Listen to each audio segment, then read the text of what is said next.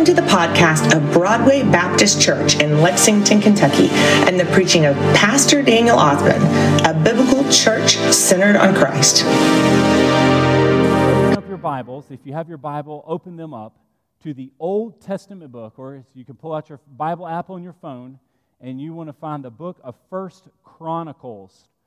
And there's Pew Bibles as well. 1 Chronicles. It's in the Old Testament.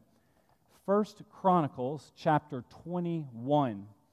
You are here on the third part of a 3-week sermon series on David, King David, in the Old Testament, his spiritual advisors. King David had 3 spiritual advisors, and we're looking at all 3. The first we looked at 2 weeks ago was a man named Samuel. Samuel anointed David. Last week, we looked at a man named Nathan. Nathan rebuked David. David committed adultery with Bathsheba and had Bathsheba's husband Uriah killed. And then today, we're going to see a man named Gad. These are all prophets, and the Bible also calls them seers. Seers are people who know what the Lord wants. Prophets are people who speak on behalf of the Lord. And Gad came to David later in his life. And he's really redirecting David here because David makes a foolish decision that's really rooted in the sin of something that we all struggle with, and that is pride. David is an older man, and he's going to take a census. And you say, well, what's the big deal about a census? Well, the big deal about a census is in the book of Exodus, chapter 30, verse 12, the Bible told us in the Old Testament book that Moses was not to go take a census of the people unless during the census they brought half a shekel as an offering to the Lord. So it just wasn't something to see how many people we have. They used the census as also a way to give and make an offering to the temple. And that census was actually used almost like a building campaign fundraiser for a church if you need to rebuild the building or remodel the sanctuary back then. So that's what the census was actually supposed to be used for. It was a time of offering for the Lord. But David is going to take a census. And this census was not an offering to the Lord, and David is going to get judged for that. You say, well, all he did was just count the people. What's wrong with counting the people? David started out, his very first military. The Bible tells us he was a young man on the run from King Saul, and he had 400 soldiers. Now, when the census occurs, this is well on into his life. He doesn't have just 400 soldiers. He has over 1.5 million. And the problem with doing that, and the problem with pride, is it's tempting when maybe you've gone through life and you've made some wise choices. Maybe you ran a business and it's been successful. Maybe you raised children and they became very successful and they've done well. Maybe you have looked at some skill you have and you have developed it. And it's a very good skill and you can use it to your advantage. It can bless you financially. It can help other people. And it's easy when you have these abilities to think, I am so glad that I can do this. And these people over here, they just aren't my level. But God, thank you for making me better than them. That is the danger of pride. Because pride swells up in your heart and you feel you are better than someone else. I'll give you a personal example of my own life. I have a very extremely mild temperament.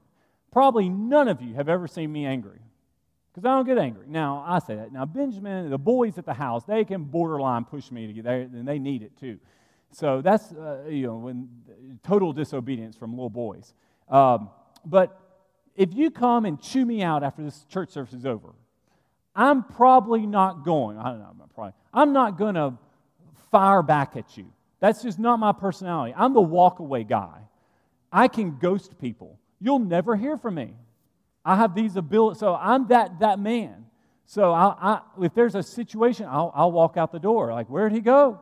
And so I don't find myself ever regretting flying off the handle or exploding on other people. Now, there's a lady in our house I'm married to. She's different than me.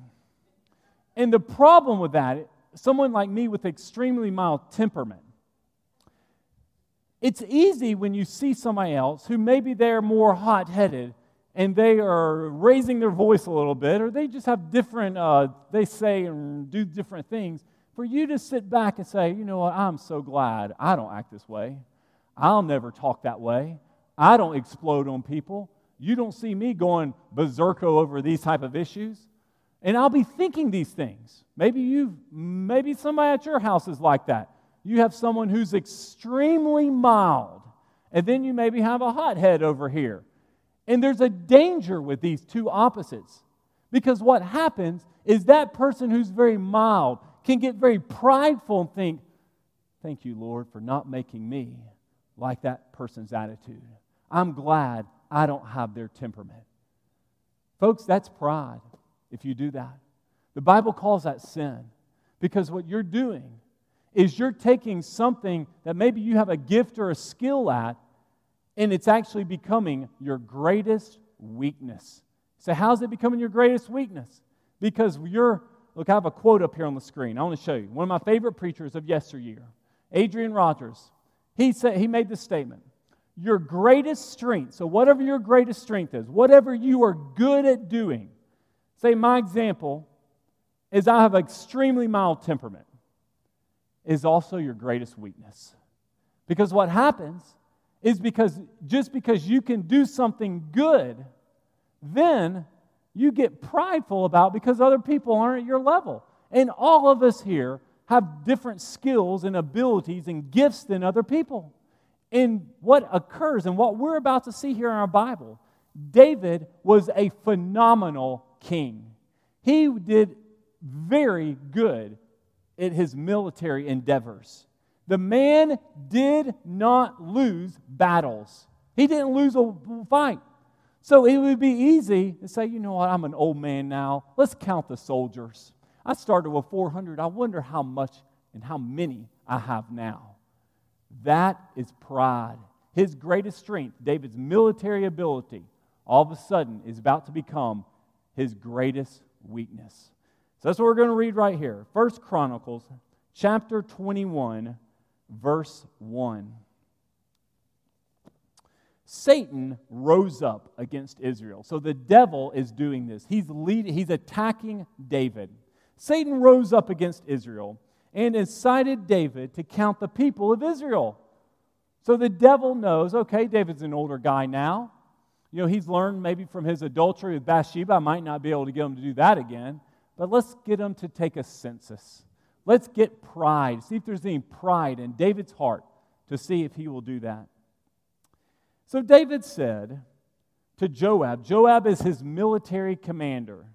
So David said to Joab and the commanders of the troops, go and count Israel from Beersheba to Dan and bring a report to me so I can know their number. So he wants to see, let's find out how many folks I've got. You know, that's an ego issue right there. He wants to know the numbers.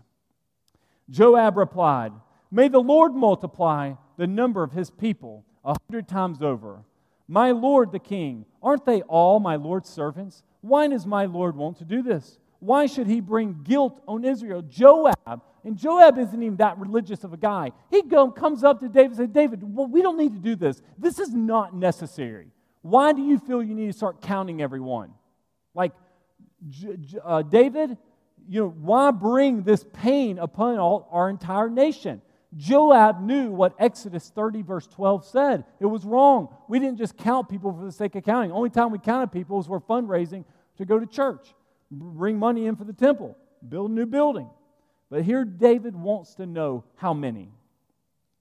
Yet the king's order prevailed over Joab. So Joab left and traveled throughout Israel and then reported to Jerusalem. Joab gave the total troop registration to David. In all of Israel, there were 1,100,000 armed men. And in Judah itself, 470,000 armed men. So that's over 1.5 million people right there.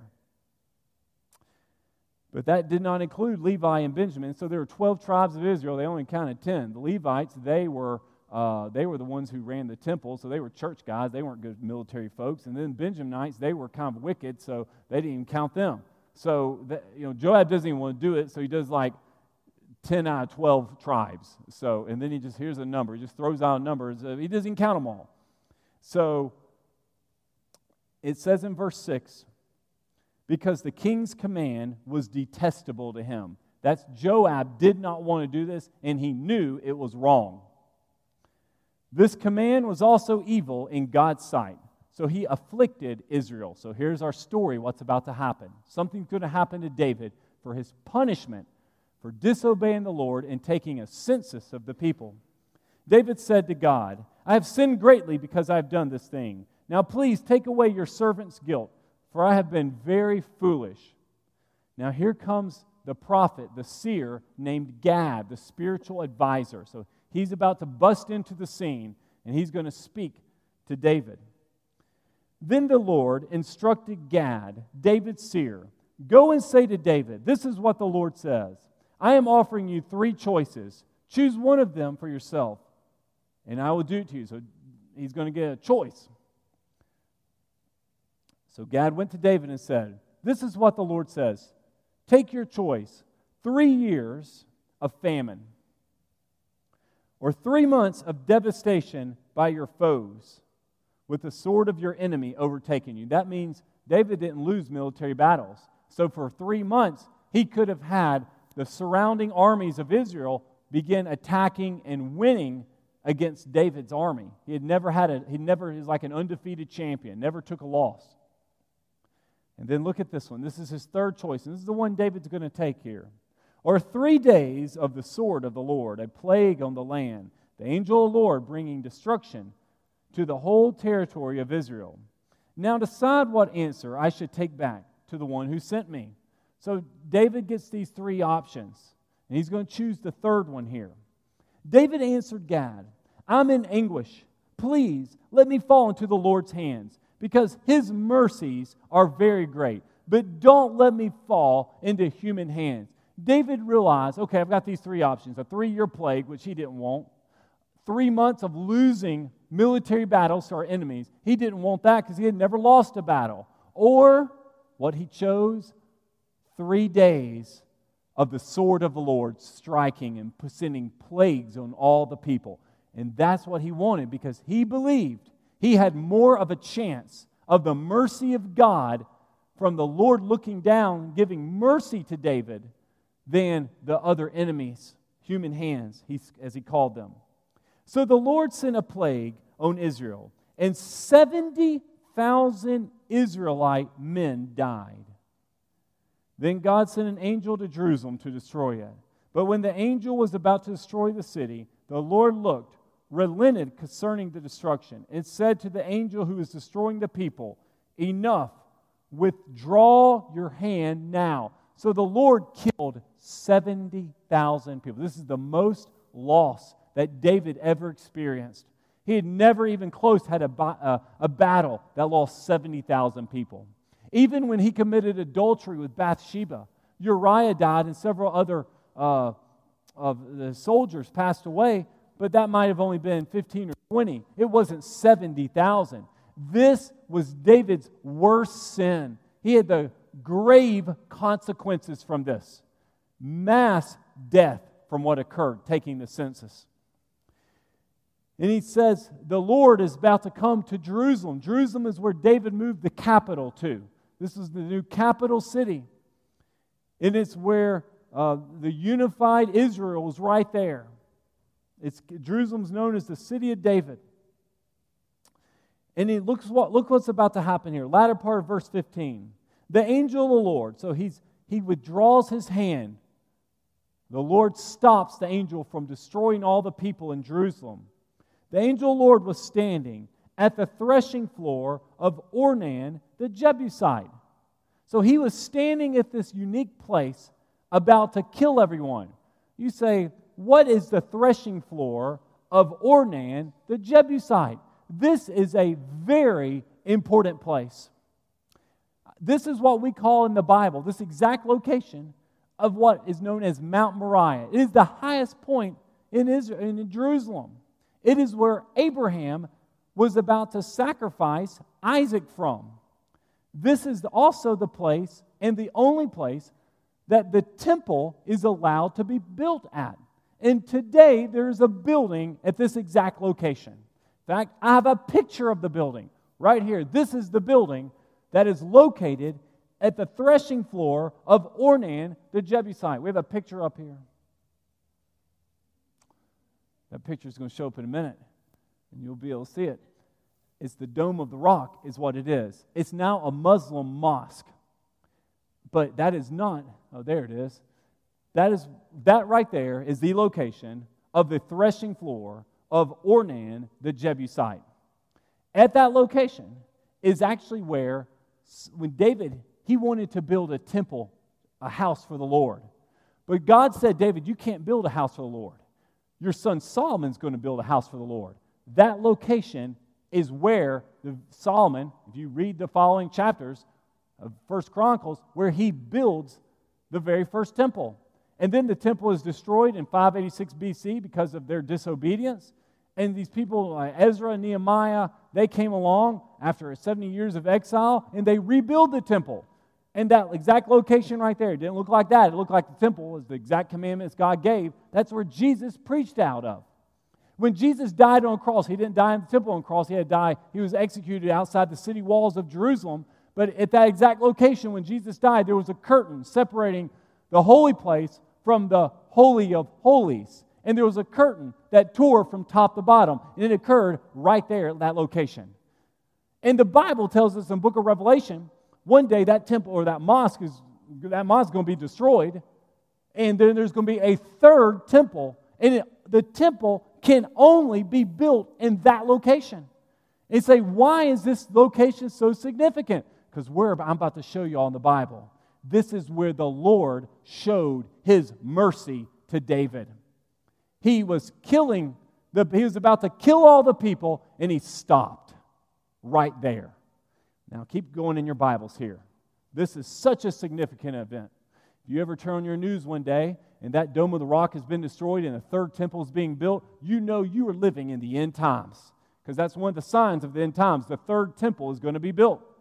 And our Jewish friends already have the building supplies ready for it. I mean, they are prepared. And there's exact specifications how they're supposed to build it. Book of Exodus tells us exactly how it's supposed to be built. Then David looked up, verse 16, and he saw the angel of the Lord standing between earth and heaven. It was in that location. David looks up, and he sees the Lord standing between earth and heaven in that exact spot right there. With his sword drawn in his hand, stretched out over Jerusalem, David and the elders. So at this point, it's not just David, it's the elders. It says here that they were covered in sackcloth. They fell face down. David said to God, "Wasn't I the one who gave the order to count the people? I am the one who has sinned and acted very wickedly. But these sheep," remember David's a shepherd. Remember the first prophet who spoke to David, Samuel. David first met Samuel when he had to come in from being out in the field with the sheep. And then he walks in from being in the field and he gets anointed in the presence of his family, in his community there in Bethlehem. David was from Bethlehem. And he calls out and says, "I am the one who's acted this way. But these sheep here, they haven't, what have they done? Lord my God, please let your hand be against me and against my father's family, but don't let the plague be against your people." David's crying and calling out to God. And at this moment, right in this specific place, God stops. So why is this place so significant? Because this is where the mercy of God was shown.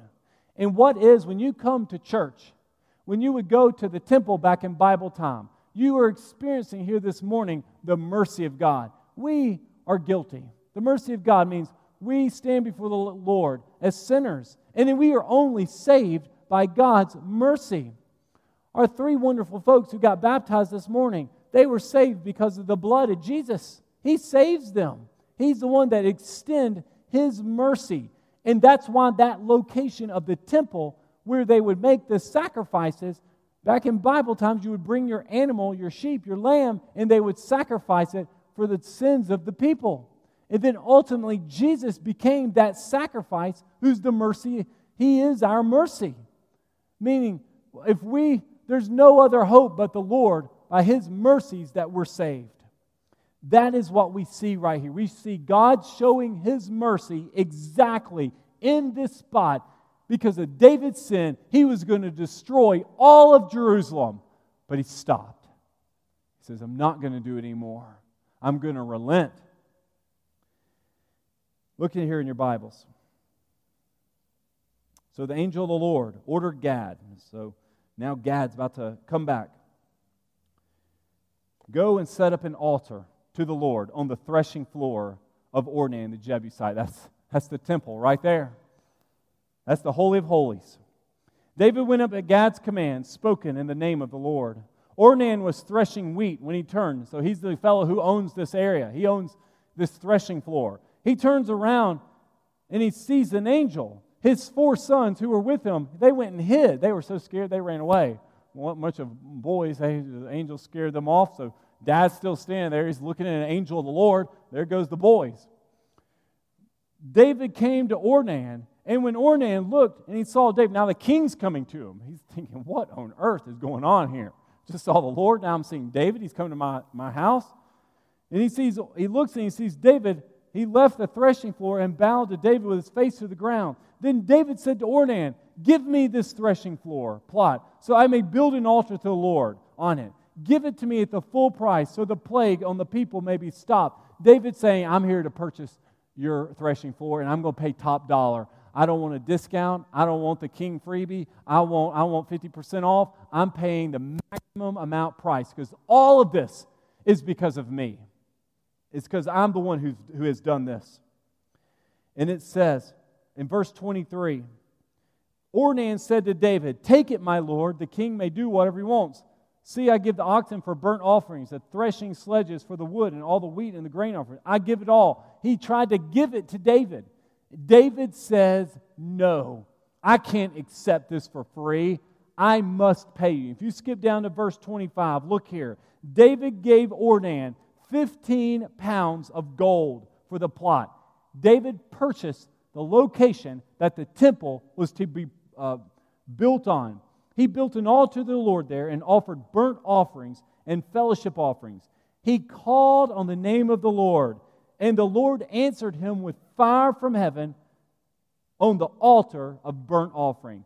And it says the Lord spoke to the angel and he put his sword back in its sheath. Just like that, God stopped. He extended His mercy in this exact spot. And that is where our temple is built today. It's the only spot that's allowed to be built. Well, now it's a Muslim mosque. And they built it there. After Jerusalem collapsed in 70 A.D., it fell into Muslim hands, and then that's what we have now. But soon there will be a third temple in that exact location.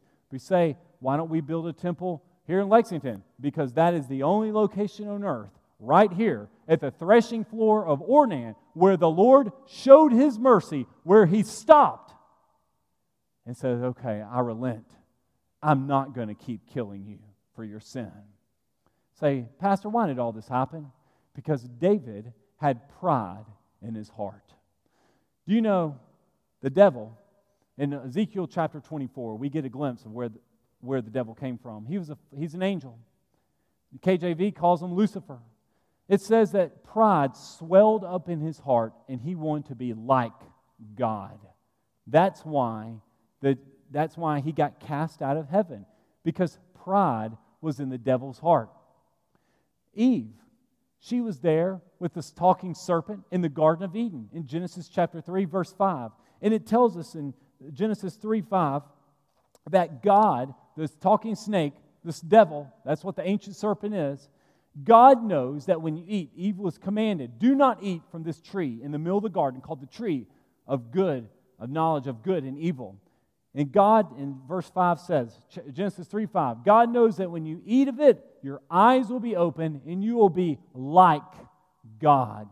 Eve felt God was withholding something from me. I want to be like God. When David decided to take a census, here's the problem with pride. When David took that census, he's probably thinking, do you know I started out with 400 people in my army. Now I have over 1.5 million. I've never lost a battle. I'm a great king, a great military commander. That's pride. You feel like you've done something. Israel, the nation of Israel did not belong to David. It belonged to the Lord. Anything you have in your life, any blessing or gift or skill, we always give the Lord credit. We don't think something happened because I'm so good. Look, God, what I did. When we take that credit, we're taking it away from the Lord. That's the problem with pride. If you have a mild temperament like me, you should be thankful for that. Not use it as a cocky attitude saying, I'm better than you. I don't get mad. I don't go crazy. I don't fly off the handle. You won't see me acting that way. That's the exact wrong reason to have it. That's your greatest strength becoming your greatest weakness. And the Lord is searching inside of our hearts, saying, is there any pride, any seeds or pockets of pride that you need to repent of? Because David had it. And it was with him, it was his military ability. Some of you, it might be your business. It might be you're the smartest kid in school. You can make straight A's, and you don't even have to study. Some of you have athletic abilities that are beyond anyone else. Some of you, naturally, you're good looking, so you have lots of boyfriends always lined up. You just have gifts that other people don't have. And it's easy when you do that to just, I'm number one. And the Lord looks at you, who do you think you are? I gave you that ability. I gave you that gift. I gave you your good looks. That's what we see, this picture here of what David is doing. So here's the problem. Here's why pride is so dangerous for us today. These are the last three things we're going to see here. David, this is why it's dangerous. David never outgrew temptation. This is an old man. This isn't young David sleeping around with Bathsheba. This is towards the end. He should be raising up his son Solomon, saying, Solomon, soon I'm going to heaven. I need to start raising you up and training you to be the next king. You're going to be following me. I need to be teaching my children. And David had some wild children. I need to be teaching them about the Lord and instructing them how I was instructed. But that's not what David's doing. He's sitting around thinking, I need to start counting my people. Let's see how much money I have. Let's see how great the army is. Let's see how good my stock has gone up. Look at me. That even Joab, who was not a religious man, he knew this was wrong. David didn't outgrow his temptation. We never outgrow temptation. Even old man or old woman, you will still struggle with temptation. Might be different temptations when you're 20s, 30s, or 40s, but you will still battle sin. And it happened to old man David right here. Number 2, David refused to listen.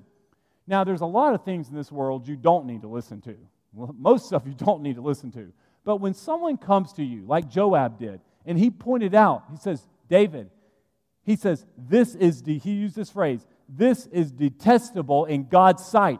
You don't need to take a census. There's no need for this. And it says in verse 4, the king's command prevailed. He didn't listen.